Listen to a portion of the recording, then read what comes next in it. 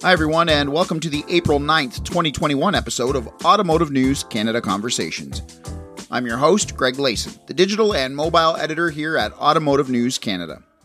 It's been more than 2 years since the federal government last delivered a budget, but the wait is nearly over. Prime Minister Justin Trudeau's Liberal majority government will unveil a budget on April 19th. So I was wondering, what exactly does the Canadian auto industry want to see in that budget? And with margins and profits still in the black at dealerships, are incentives and financial assistance even needed at all? We'll find the answers to those questions, recap the first quarter sales, address the microchip and inventory shortages, and more when I speak with David Adams, the CEO of the Global Automakers of Canada, on this episode of Automotive News Canada Conversations. Dave, thanks for joining me on the podcast this week. Always happy to visit with you, Greg. Thanks for having me. No problem. Always glad to have you. Let's jump right in. The federal government says it will present a budget later this month, probably around April 19th or so. What do you most want to see in that budget for automotive in Canada?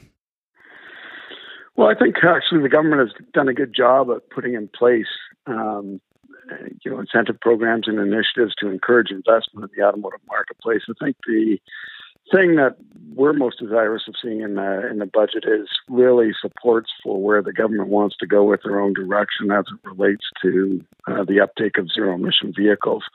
There's always talk of ZEV mandates and whether or not those are appropriate, but really I think what's been obvious through survey after survey is that for people to consider purchasing ZEVs, electric vehicles, they need a price that's affordable. They also need to be able to have the confidence that they can charge their vehicle, essentially wherever they want to or need to. And really, there's a lot of people that still don't know a whole lot about electric vehicles. So I think there's a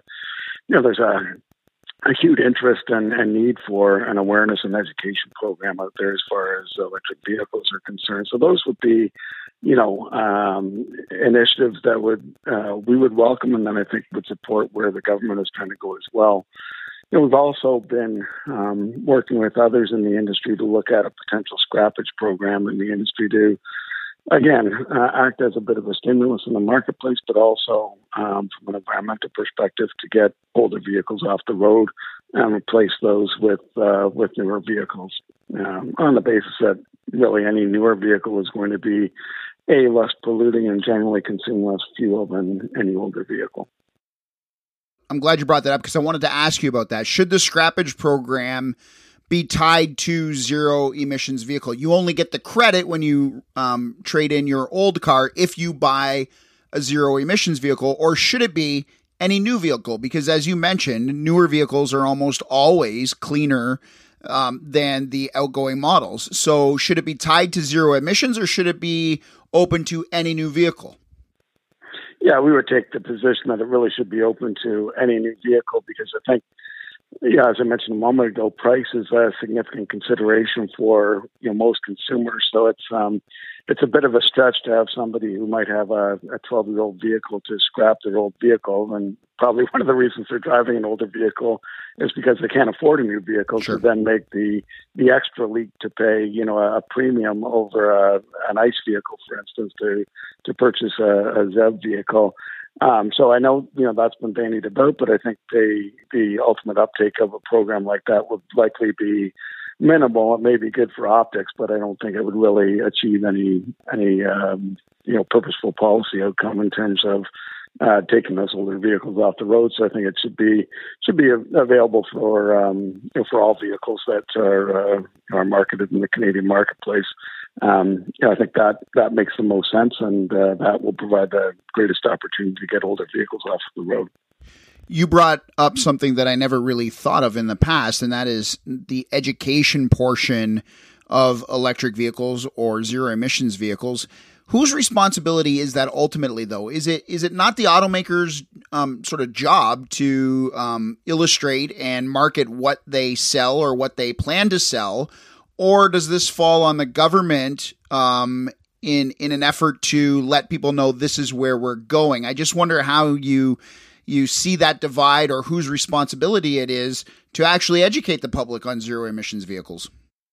Sure. No, it's a good question. It's a good point because I think we would look at it that it really is a shared responsibility between the automakers and probably government, because I think the challenge with any new technology is awareness, and if it's not something that people are aware of and understand, then it's that much more difficult for them to make the leap to embrace a new technology. And part of that awareness and education also comes down to the benefits that the technology can provide. And I think until people are persuaded that those benefits outweigh any upfront costs that they might be incurring at the outset, then that's a bit of a bit too tall a hill to climb right now for a lot of consumers. So I think it's a joint responsibility between industry and government, and also I think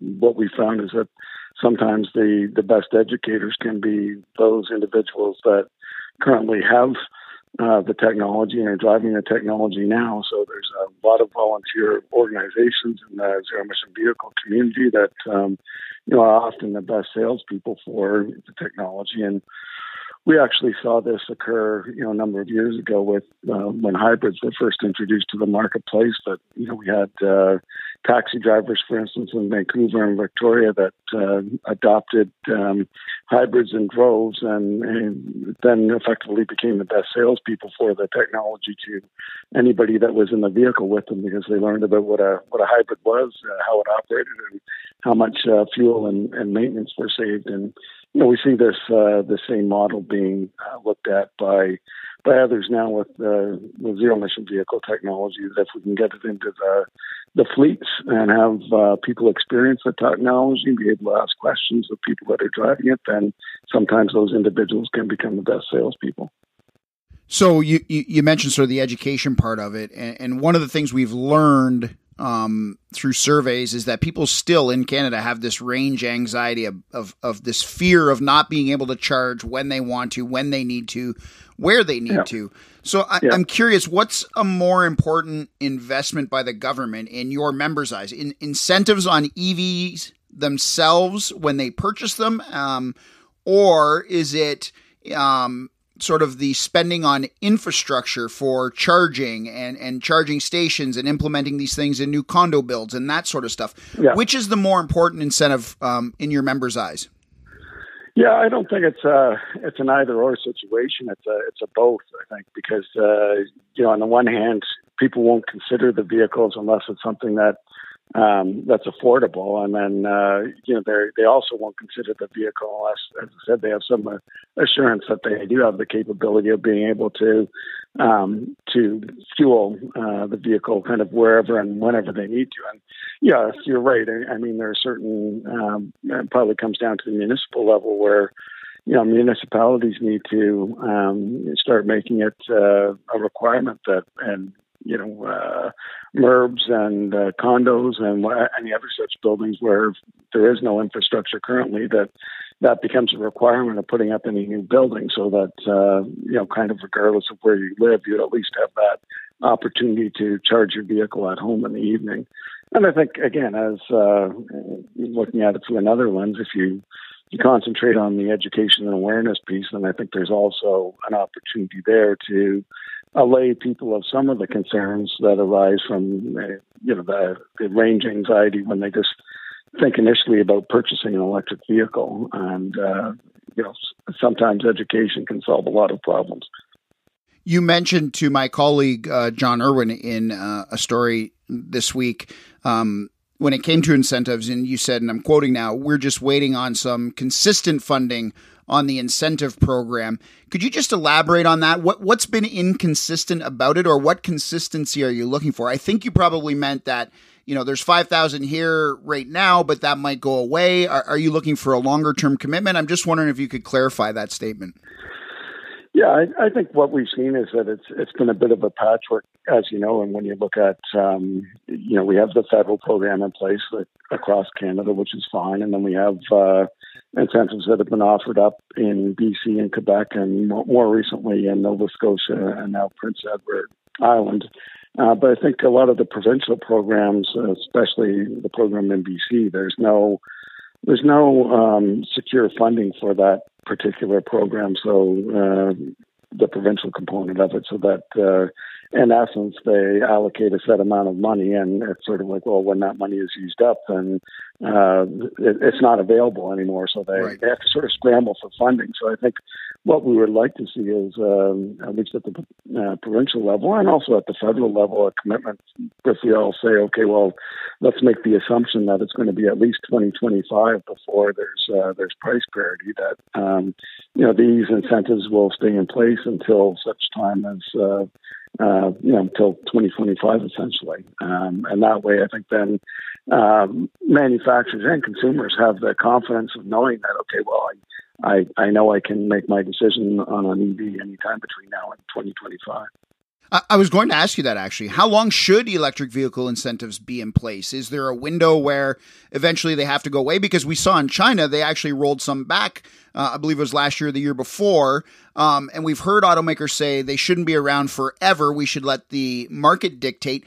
What is the lifespan of an electric vehicle incentive at the federal level? Well, again, I think you're right. And that's something that I think policymakers sometimes it gets their backs up because they think we're asking forever, and that's not the case at all. I think realistically, what we're saying is, look, as long as there's, and even the incentives that are in place right now don't fully eliminate the price disparity between ICE vehicles and ZEVs. They help, but they don't fully address it. I think what we're saying is, okay, well, until there's close to price parity, we should have that incentive in place to ensure that that is not an obstacle for consumers' price. That they will be able to make a decision on the basis of something other than price, but price shouldn't be the obstacle for the adoption of the technology. So again, any studies that you look at these days, they tend to say that for shorter range vehicles that might have a smaller battery, you might be looking at 2025, and vehicles that have larger batteries, price parity might come around 2030. But so somewhere in that time frame. But we're certainly not looking at forever. And frankly, I think everybody acknowledges that incentives do serve as an external distortion in the marketplace that at the end of the day isn't helpful. So incentives are, I think, a necessary evil at this point in time until we can get to price parity on the vehicles, or closer to price parity on the vehicles. The federal government has a goal of eliminating internal combustion engines, but they haven't made it policy. Do your members want to see an eventual all-out ban on the sale of new vehicles equipped with internal combustion engines, the way Quebec has said they will do it, the way BC has said they will do it? California has made a similar legislative change. They're going to ban the sale of ICE vehicles. Do your members support that? Do they expect that to be part of this? Yeah, that's a good question as well, because I think sometimes a lot of this comes down to, a bit of jurisdictional competitiveness in terms of, who can be seen as the greenest sort of thing. But, sort of joking aside, I think the reality is that I think, the global community is now seized, or seems to be seized, with the need to drive towards net zero by 2050. And I think as individual governments and regions, sort of look down the road, they do the calculus in order to determine, well, what's it going to take to get there. And, aspirational targets are perhaps helpful in one regard, because it sends a signal to the market that, okay, this is what we expect is going to happen by a certain period of time.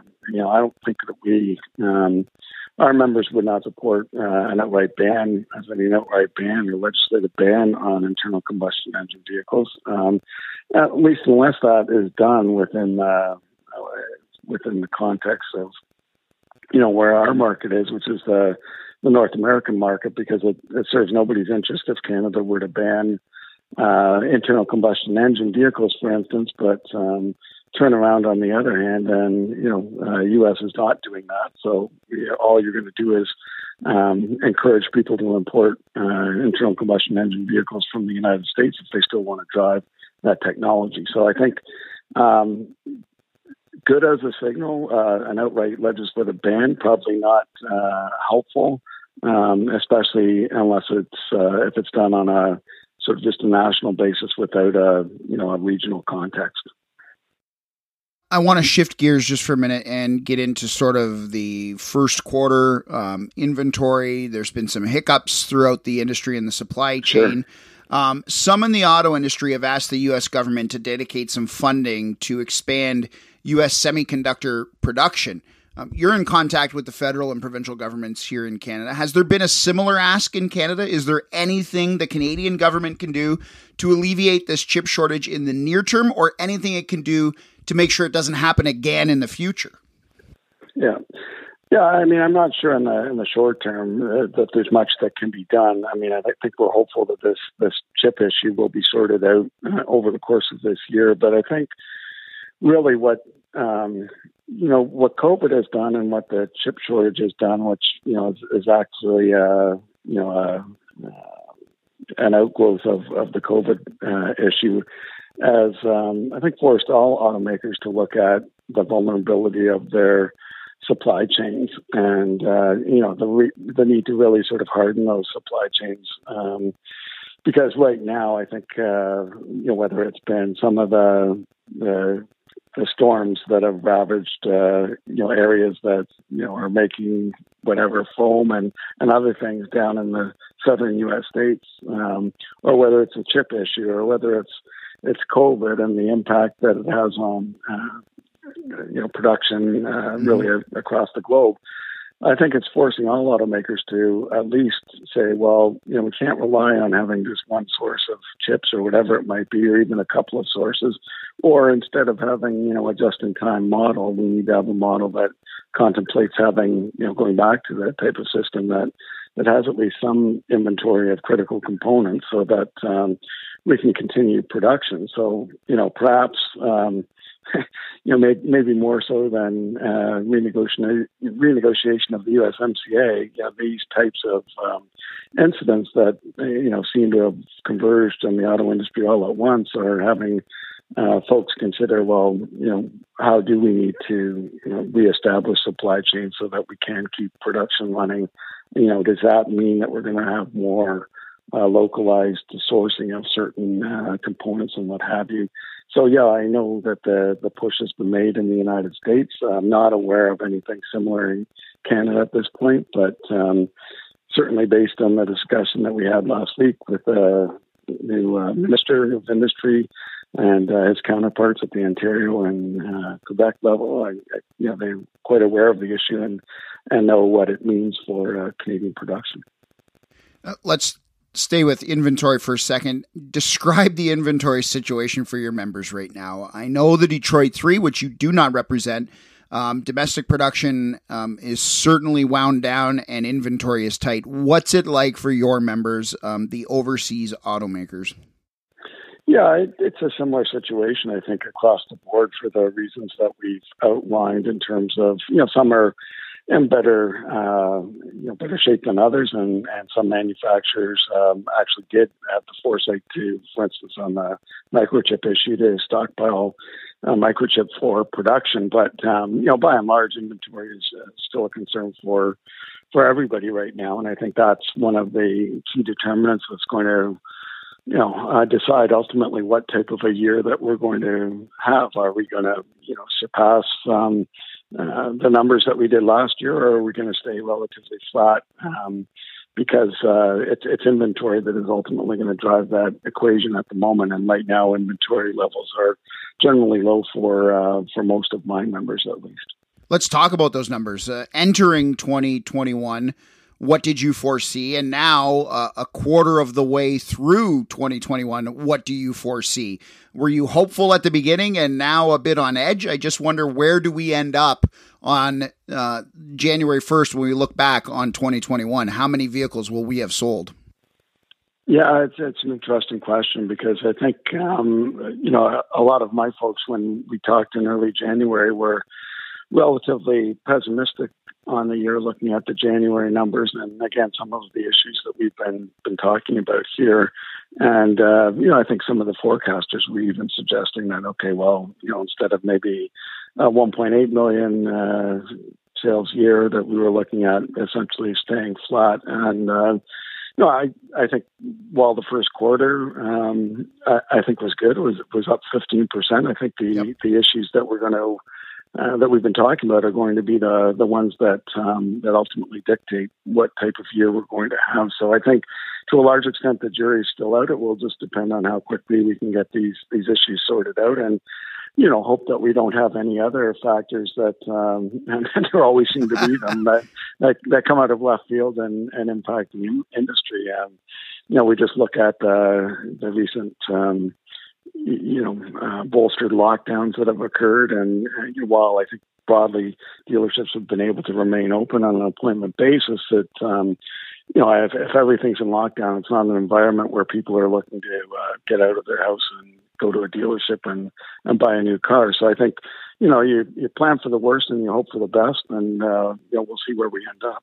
You mentioned dealers kind of weathering that storm. I'm going to play devil's advocate for a moment and go back to the budget. We've heard for months that Canadians are sitting on record savings. They've sort of stashed away a ton of cash, probably looking to spend it.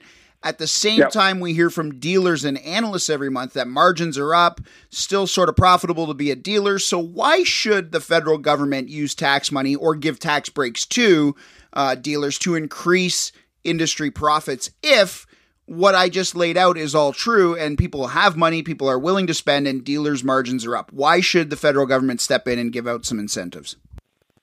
No, I think that's a fair question, and I think this is where the government has been wrestling itself for the last number of months as they put the budget together. And we've seen the parliamentary budget officer come down and state, well, do we really need all of the stimulus that's been planned to be put into the economy and the budget? Maybe not when you look at the housing market, and even for the first quarter, the automotive industry, it's been pretty good. But I think their tough decisions are how do you deal with the sectors that have been hurt. Auto is obviously one of them, but we look at airlines, for instance, and the tourism industry and the hospitality industry that have been bleeding for a year now with no real recovery in sight. So I think it's a balancing act that the federal government is going to have to undertake. And I think notwithstanding the fact that that the industry has had a hard time, and things, I guess, knock on wood, through the first quarter are looking positive. But I think at the end of the day, the automotive industry supports a lot of jobs at the retail level and at the manufacturing level and at the aftermarket level as well. And I think there needs to be consideration for the continued support of those jobs as well. Last question. What is the single most important thing that needs to change or happen to put the industry back on track to selling, let's say, 1.8 or 1.9 million vehicles in a year? That's a good question. Because there's a lot going on, Dave. And so I just wonder what the big one is. Yeah. So I think there's a couple of them from my mind, and not just one. I think having some policy consistency is important. When we look at at Canada trying to attract automotive investment, you can arguably say, well, good job, well done, based on the investments that the Detroit Three have made in the Canadian economy. $5.7 billion last year, and who knows, more to come from the parts sector and what have you. So, at the same time, I think we need, if we're expecting investment from automakers, then we need to create a policy environment where governments work with industry to help achieve their goals. And I think, particularly on the climate change front, as opposed to having, as we talked a little bit about earlier, inconsistent measures between the province and the federal government, and sometimes even within the federal government about what we're trying to achieve from a climate change perspective, vis-a-vis what we want from an industrial and economic development perspective. So policy consistency, and then I think the other issue that's probably key is just sort of more of what the the government has done is sort of recognize the importance of the automotive sector and said, look, we're willing to do, essentially whatever it needs to attract automotive investment to Canada, because I think there's a sense now that Canada has some real advantages in terms of the vehicles of the not too distant future, really, whether we're talking about, ZEVs, which are here now, but certainly not ubiquitous. But also, if we look a little bit further down the road and talk about automated and connected vehicles, I think we want to be able to capitalize on those strengths, and that takes recognizing that, okay, we do have those strengths here, and we're willing to prioritize those as a nation. So I think those two things would be the things that would be most important for keeping the sector going here. Dave, I want to thank you for joining me on the podcast this week. Always a pleasure. Much appreciated. No problem. Anytime, Greg. It's great to talk. We reached David at his office in the Greater Toronto area. If you'd like to be a guest on the show, have a suggestion, or simply want to comment, email me at glayson@autonews.com. And remember, you can listen to all our previous shows on Spotify, iTunes, and Google Play, or on our website, automotivenews.ca. Just click the Canada Conversations tab at the top of the homepage. That does it for this episode of Automotive News Canada Conversations. We hope you'll join us next time. So long, everybody.